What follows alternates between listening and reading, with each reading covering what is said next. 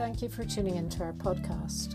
In this episode, we invited the planning convener Neil Gardiner to explain what the Council's doing in the realms of planning right now.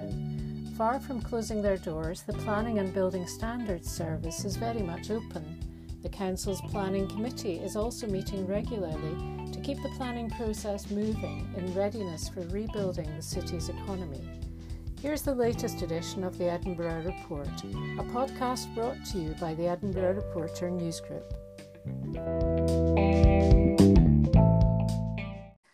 And now we're joined by Councillor Neil Gardiner. Good afternoon, Neil. Good afternoon, Phyllis. Good afternoon. You're the planning convener and you're the councillor, the SNP councillor for Pentland Hills. And of course, on the planning committee, your vice convener is Councillor Maureen Child, who's a Labour councillor. So I understand, Neil, that you were a bit upset with me because I did write that the Policy and Sustainability Committee was the only substantive committee working at the council. And of course, that's not true. So tell me what the planning committee is doing. Yes. I thought it was because there's a lot of officers that have been working quite hard. I think it's important to let people know out there what's been happening over the last 8 weeks, which have been quite busy. Both the planning and building standards teams have continued to operate throughout lockdown with officers working from home. Mm-hmm. So that's really meant new practices in working. That's amazing. So how on earth can somebody work from home? Do they have all taken their computers home with them, or and they're all logged into the central grid, I suppose?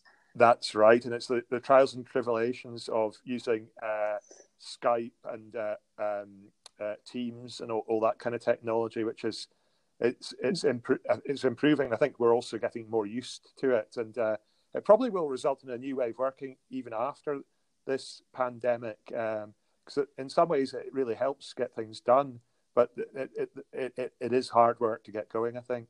Yeah, well, and of course, for somebody who is actually applying for planning permission, sometimes it's important for them to actually speak to a planning officer first, just to say, hey, if I bring this along for XY street, is it likely that this is going to meet all your requirements? I suppose that face-to-face, how do you manage that?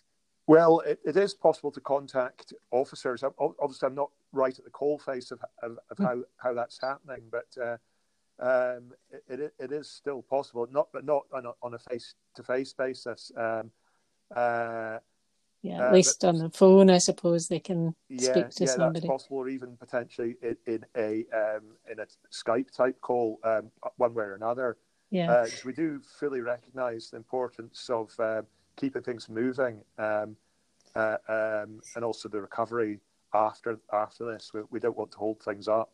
I know it's important, because if you were to look at Edinburgh's skyline a year ago, I think I remember speaking to you when you were launching the City Plan 2030, and I'm pretty sure I must have said to you at that time, gosh, you look at Edinburgh's skyline and you see all these cranes. It's an amazing city to be living in. It was really exciting at that stage. So I suppose this is to keep that vibrancy going.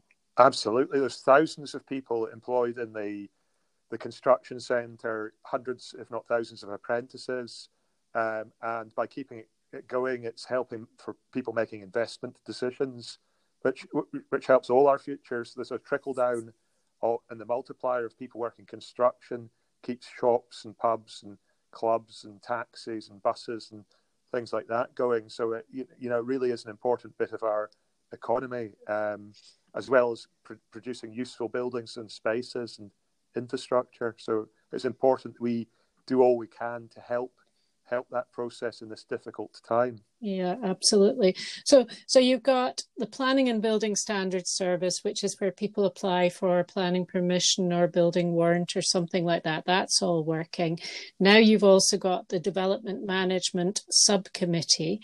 That's come back after the Easter recess, and people can watch that if they've got nothing better to do, perhaps.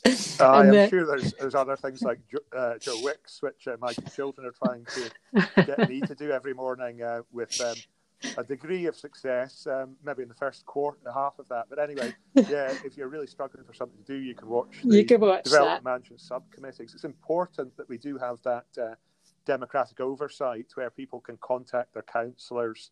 And so it took a bit of effort to get going because it's a quasi, what it sounds quite fancy, but it's a quasi-judicial committee.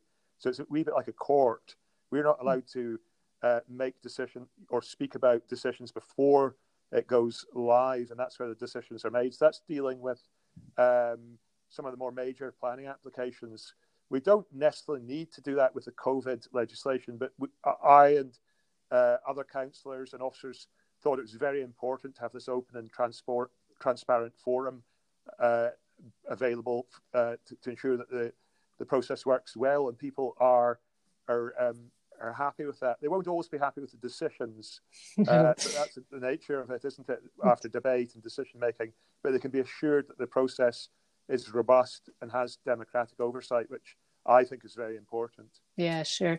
And actually, you had one of those meetings only yesterday, which is Wednesday, the 3rd of June, when you were making some, quite serious and quite important decisions, it seemed to me. And there was one on Gorgie Road for 35 flats. There was another one down on Montrose Terrace for more student flats. And so there's a whole range of different kinds of decision making. And then you have something which is also called the local review body. That's kind of a tier down, is it, from the Development Management Committee? It is. So that's not the full committee. That's got half the membership on it at any one time, and it reviews decisions at a local level and makes decisions on that. So they have never previously. We've always had the main committee's always been broadcast on the council's website, but the local review body's never been broadcast. So that's actually a step forward in letting people see what's actually going on. That's good. So it's a real transparency in that case, isn't it? To try it is indeed, yeah. Try and get these things out there. And then the other things that you've been doing, of course, I mentioned the City Plan 2030, and because of the lockdown, you actually extended the time during which that was out for consultation. You've had an enormous amount of responses to that, it seems. People, of course, are very interested in planning in Edinburgh, I think. You had about 1,800 formal responses, but with about 26,000 people engaged. That must break all the stats, doesn't it? I think it's a big jump forward compared to the last time. And also, I think another stat was 1 million impressions online. I guess that's people looking at the material online. I really have to thank everyone that has taken part in the process. So it's important to hear from as many people as are interested to hear their views, and so that we can consider them and incorporate them where they're going to fit into the plan. Yeah, that city plan for 2030, that's kind of it's a framework within which all planning applications might then fit or not fit. So is that a good enough way of summarising what the City Plan 2030 is? That's right, Phyllis. I mean, I don't think everyone quite recognises what it is, and sometimes when they come to object to local applications, our hands are tied because they're already in the current. We have to look at the current development plan, and look what's written there in order to make those decisions. And so it is really an important document or process. So that will take on board all the views of the organisations and communities that took part. Good. And of course, community councils are quite instrumental in that kind of discussion. And so that one goes forward. The City Plan 2030 goes forward. And sometime this summer, you're going to have a report on that. And then it has to, that has to be finalised not very soon, I don't think, is it? What we're going to do later this summer is to publish the new revised timetable, which will give the whole programme going forward. And then the actual plan will also, it's likely to be later this year. We're in contact with the government, given COVID and other matters, national planning framework, the timetable may move, but we're very keen to get that going as soon as we can absorb all the responses and come up with a plan which takes on board learning from the COVID situation, as well as all the ongoing things we were thinking about in terms of carbon neutrality rather, and climate change, and other matters. We should have really said that. I should have really explained at the beginning that you yourself are more than qualified to be the planning convener, because you've got a background in architecture, isn't that right? If you say so, yes. I'm an architect, so I think being having been in the coalface, as it were, or I do recognise the importance of keeping the system going. The planning, processing, building standards, applications, etc., to keep the industry going through difficult times, much as had to be done in 2010 and so on during the last recession. Obviously, this is different, but it's interesting to see it from both sides, as it were, and it's really working with our partners and stakeholders to keep the thing going. Yeah. So where are the most exciting areas in Edinburgh going to be? If we have no idea when this lockdown is going to end properly, of course. So we can't really say, in July we're going to do X, because we simply don't know. But if you must know what's coming up in the pipeline, Neil. I'm sure there are a couple of exciting plans that some developers have. Certainly. Let's talk. But before we go on to that, can I just briefly talk about another thing we continued during the lockdown, as well as extending the city plan consultation, and that was place briefs. And so, as I'm sure on your website, when there was the Save Leith Walk campaign and so on, so we extended the period for the consultation for on the other side of Leith Walk at Holmeyer Street. We were writing a place brief, and that includes a lot of resident and stakeholder views and so on, to produce a kind of not quite a plan, but a brief of how a plan might emerge, incorporating community needs. So we'll be continuing at that kind of level with other initiatives over the next wee while as well. But then there's also the big projects. I think the exciting stuff as well. And I suppose one we could talk about is the BioQuarter. Yeah, that's out sort of in the direction of the Royal Infirmary-ish, isn't it? That's right, yeah. Right out there. And where the hospital is, and all these kind of life sciences businesses. Gosh, we are an exciting city, aren't we? Edinburgh's got everything. Not just financial services, but everything. So that's already well underway, though, isn't it? Yeah, I mean, there's already been, I have the figure here somewhere, I think it's like 500 million of public investment has already gone into that site. That's the hospital and the sick kids and a lot of the life sciences enterprises and the university's medical school and connected facilities. So there's a lot already gone in. And that's all public capital too, isn't it? I mean, that's right. That's sort of not quite at government level, but certainly university. Doubt we're going to get the university to employ their capital in quite such a flagrant manner in the future. They seem to be a little bit strapped for cash now. But so that kind of thing, that kind of huge development will mean more development, maybe from the private sector. Is that how that would work? They're looking to bring in a private sector partner. It's like the old OJU. That's a procurement thing, official journal to the European Union. They're going to have a PIN notice, public information notice, to find a private sector partner to help develop alongside Scottish Enterprise or the land holder, and then Lothian Health Board and the university, as you said, and the council. We don't own land, but we're obviously involved there as well.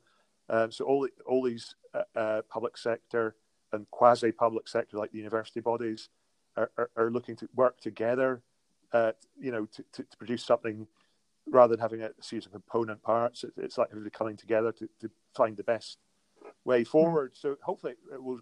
Well, I'm sure it will result in new jobs, new enterprises, and potentially a new way of living as well. Yeah.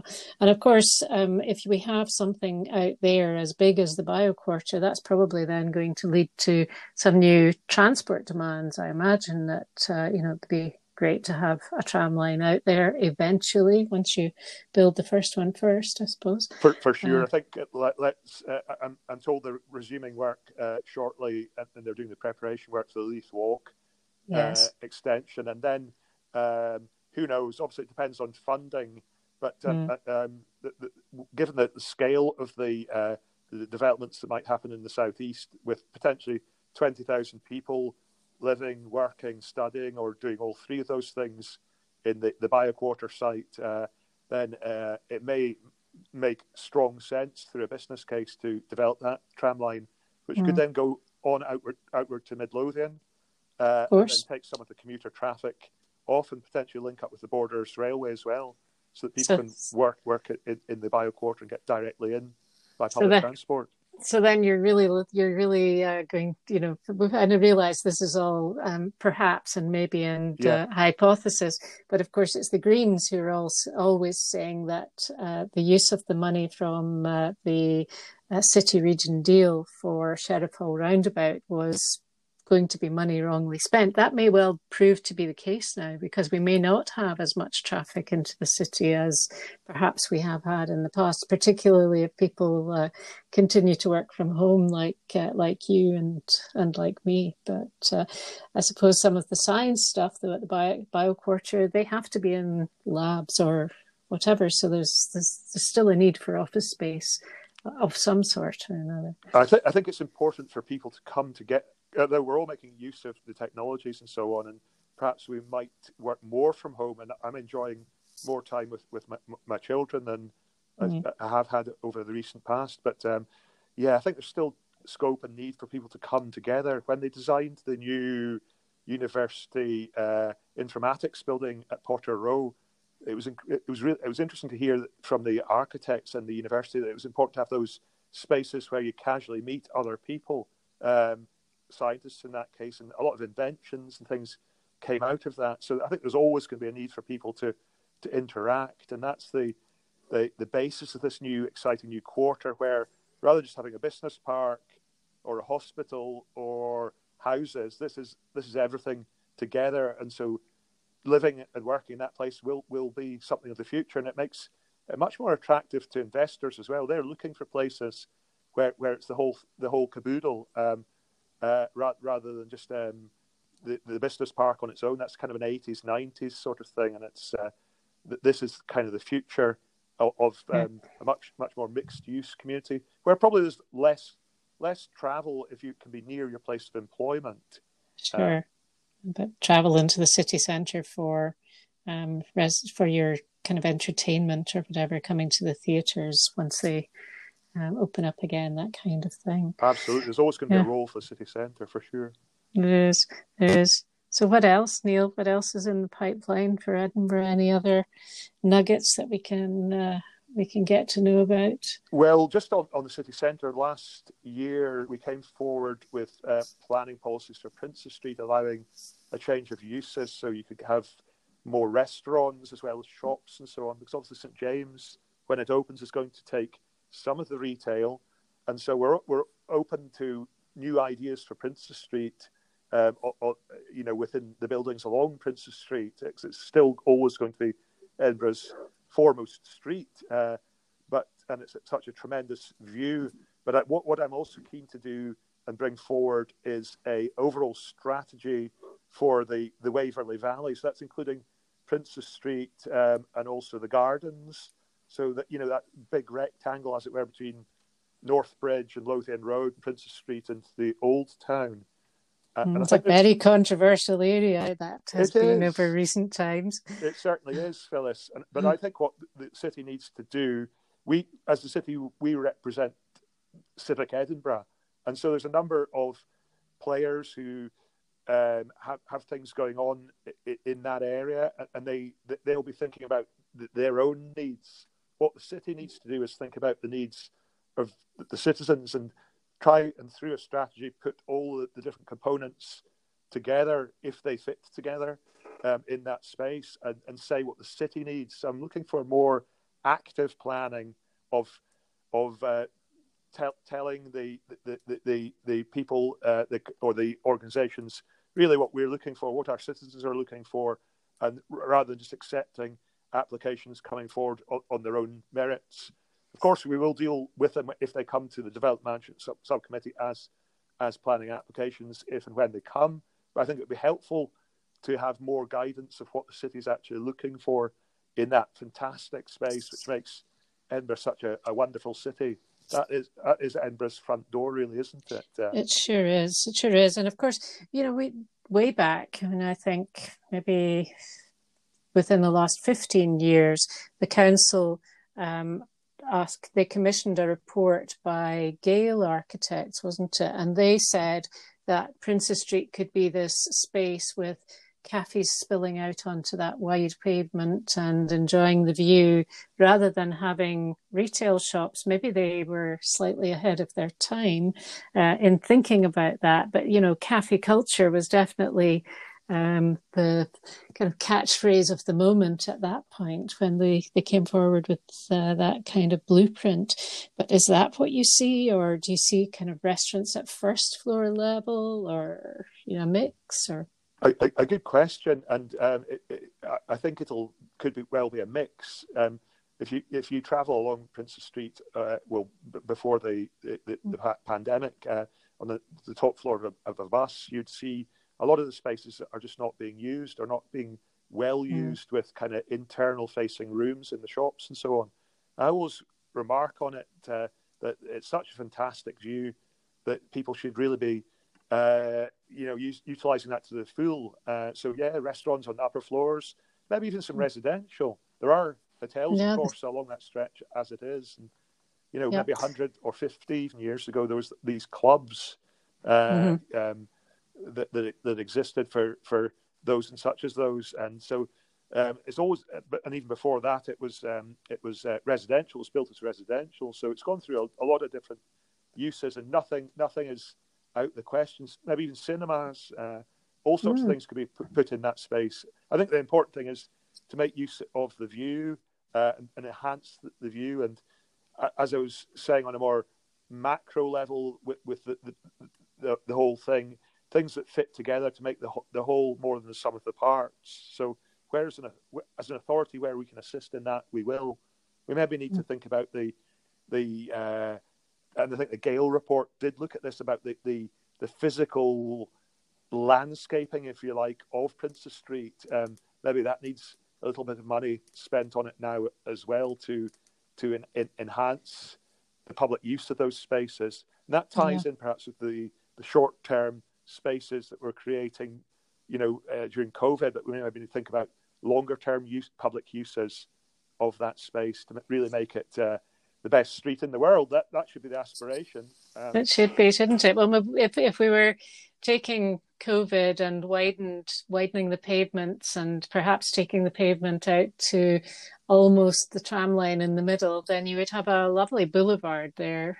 But of course, as somebody rightly pointed out to me, that walkway would then be kind of on the wrong side of Princes Street, because actually where you get the views into the garden is on the other side of Princes Street. So maybe the tram's in the wrong place. We better not start on that. I don't think we want to go down that bit of the tram debate. We are where we are, Phyllis, aren't we? So there'll have to be a bit of pragmatism there. There always needs to be. And the Gale report was aspirational. We now need to turn that into a reality, but taking on board other things that have happened since. And the perennial question about Princes Street is how to get through the town, from Portobello to Corstorphine or north-south as well. So we need to think about a lot of things But Yeah. it's not rocket science. It's something that we can deal with, and we need to work through and come up with the best thing for Edinburgh.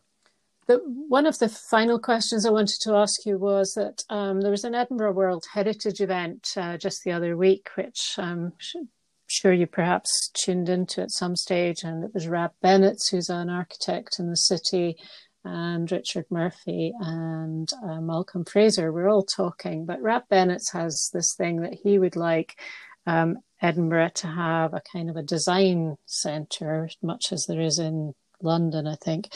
And he also mentioned the fact, and perhaps this is sort of what you're thinking about for the Waverley Valley.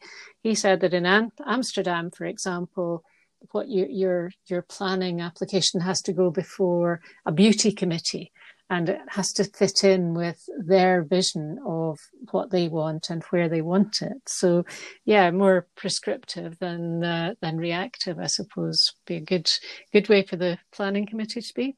Well, I suppose the question is, who is they? You know, the grand Spanish Inquisition. I mean, and I think the important other bits. I have met with Rab a few times, and I'm sitting with him and many other stakeholders from, Scottish government to industry to conservation bodies, etc. On that architecture working group. And I think the important thing is the city is going through change, and that we need to consult our citizens and other stakeholders and include them in the debate. We don't always have the best ideas, that they come through dialogue and discussion and debate. And so one thing that Rab is keen to do, and I'm equally keen, is to set up something called an architecture centre. And through the discussion, we've kind of moved it from an architecture centre to something that would talk about the whole built environment and carbon reduction, because we're going to have to engage our citizens in difficult choices to get to carbon neutrality. And I'm very keen to take them all the way with that, help people to understand why we're doing it, what it might involve, what their ideas are, etc. So we need to find a space for that. And I think that given funding constraints and so on, we're probably looking at a pop-up space. And now that could be going in with Edinburgh World Heritage into the Tron, but that's a possibility. But there's other possibilities more immediate, which might be City Arts Centre or Central Library or other spaces. Now there's a range of possibilities, and I don't know which, but the important thing is to get it going and get the debate. Yeah, and to think about it, certainly, get the debate going, and to get people's ideas and so on. So whether we have a sort of Spanish Inquisition of setting out, it must be this way through a body of the great and good, I'm not completely convinced about, but I'm convinced that we need to include a lot of people in that debate and make sure that our ideas are really worked through, and that we are a participatory, if I can even say the word, participatory city, where everyone's view counts, and that's very important for me. Great. And then what you need is people with some money coming forward with planning applications, so that that will keep your planning committee busy. And so I hear that the planning and building standards service are busy. I hear that the subcommittee, the development management subcommittee, is busy, and the local review body. So I stand corrected, Councillor Gardiner. Well, but I am very glad to hear that you are. Just on that, an important. You're saying people with money coming forward, and people or institutions with money is important. And it's important for them to understand what we're looking for, and through an overall strategy for the Waverley area or across the city with the city plan, they'll have a much better idea why they might want to invest in Edinburgh. And it's investing in quality and clarity, and if we get the whole city behind that, that makes it so much easier for that to happen. But Edinburgh's people invest in Edinburgh because it is one of the best places to live, and we need to continue that, enhance that, and take on learning from COVID and climate change and all that, Phyllis. Great. Councillor Gardiner, I think I could probably speak to you for another half an hour, but we'll end our podcast there and just thank you so much. And I suppose you're going back to homeschooling much the same as some other people, or is school out for the day? I think school's over for the day, but it was really nice to speak to you again, and hopefully we'll be able to see each other in the not too distant future. So thanks very much for giving me the platform, Phyllis. No problem. Thank you very much, Neil. Thank you. Bye for now.